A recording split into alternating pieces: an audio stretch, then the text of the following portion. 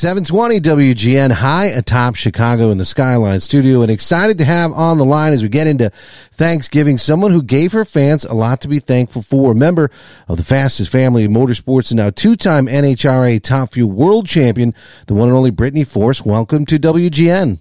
Thank you for having me. No, it's great to have you. Wow, it's an exciting time to be able to talk to you. Being a part of a family where winning is business as usual. You've seen a lot of championships. You won a world championship. You got to say, like, where does this one rank? This one's huge. It's number 2.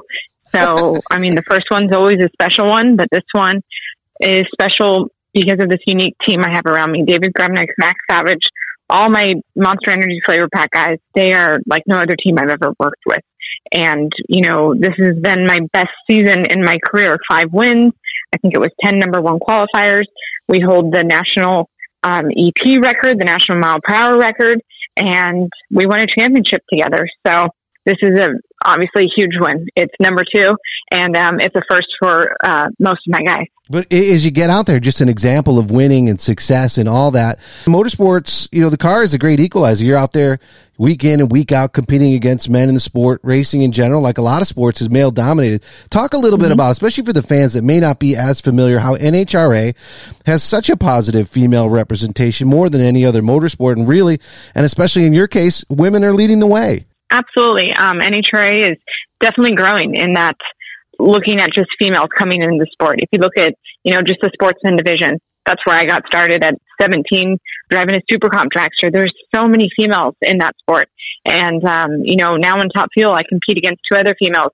Erica Enders in Pro Stock won the world championship this year, and she has a number of titles. There's a female in Funny Car. There's a handful of us out there. There's not many. We're mostly competing against men, but it's pretty cool to be in the mix of it all and knowing that the sport is moving in the right direction with females coming in, and not just coming in, but succeeding. Yeah, like you said, not just getting in there and participating, but succeeding, leading the way, setting records in a bunch of different ways. Growing up, I know a lot of the listeners are thinking, they're asking, right? So it's John Force, right? He's the example. This is what your dad is doing on a regular basis, and you got into it. Was it like you were at the track all the time and you're seeing all that and it's in and around it and you're like, hey, I want to do this?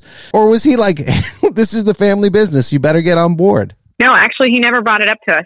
But I did grow up out at these racetracks. My sisters and I would sit in the stands and we'd wear John Force Racing, John Force t-shirts, and we'd cheer our dad on. So we grew up around it super young, fell in love with it at a young age.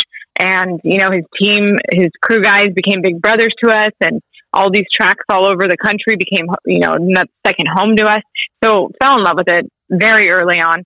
And I never, you know, watching him, it was at the time there was only, I could pinpoint maybe 2 females in the sport overall. And my little sister Courtney and I were always cheering for that pink car because Shelly Payne drives that car, Shelly Anderson, and that's who we're cheering for because she's a girl. And actually, it was Ashley that, you know, got into Super Comp APL and drove Funny Car for 4 years. My older sister Ashley, and that was when I thought, hey, my sister could do this. I think I could do it too. And that was where it kind of, you know, that's where my interest started, and that's where I pursued, you know, getting a license in a Super Comp car. Yeah, he's just got to be so super proud. It's one thing to have you guys participate, especially with you guys initiating it. And of course, safety first, right? You want your kids to be safe, but to see you just leading the way, you know, winning world championships, I think it's just so exciting. So it's Thanksgiving, you know, with your championship at the end of the season timing up. I'm sure it's going to be a lot of talk at the dinner table. So for the listeners, share a little bit about like what a Force family Thanksgiving is like, especially now you got the Ray Hall side of family, right? Do you guys sit around and talk racing, or is that like the last thing anyone's doing? We do. We definitely talk about racing. We talk about the excitement of, you know, this season, and then, you know, what's going on in the next season, the changes, or we do talk racing. We are a racing family. That's what we live. That's what we love. And that is what we talk about all the time. The newest addition to the table, Courtney has a little girl, Tinley, that they just had a few months ago.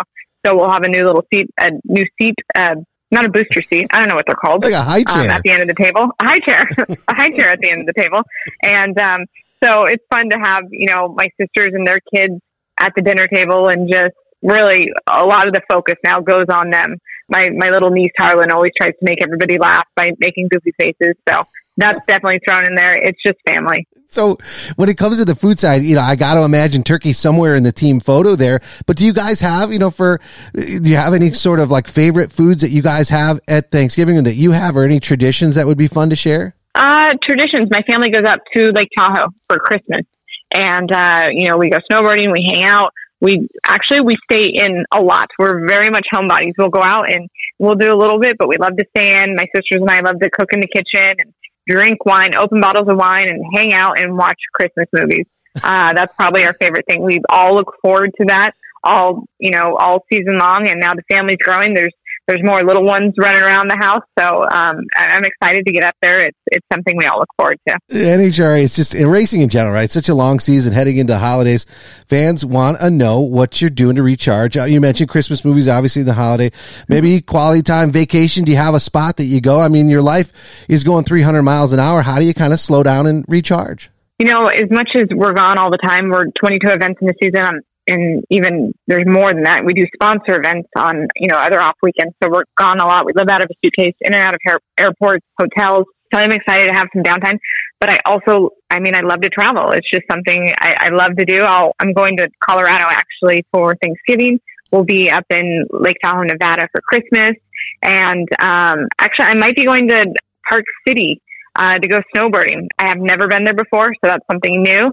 But I always try to get in, some kind of vacation, do something. I still love to travel as much as we do it all the time.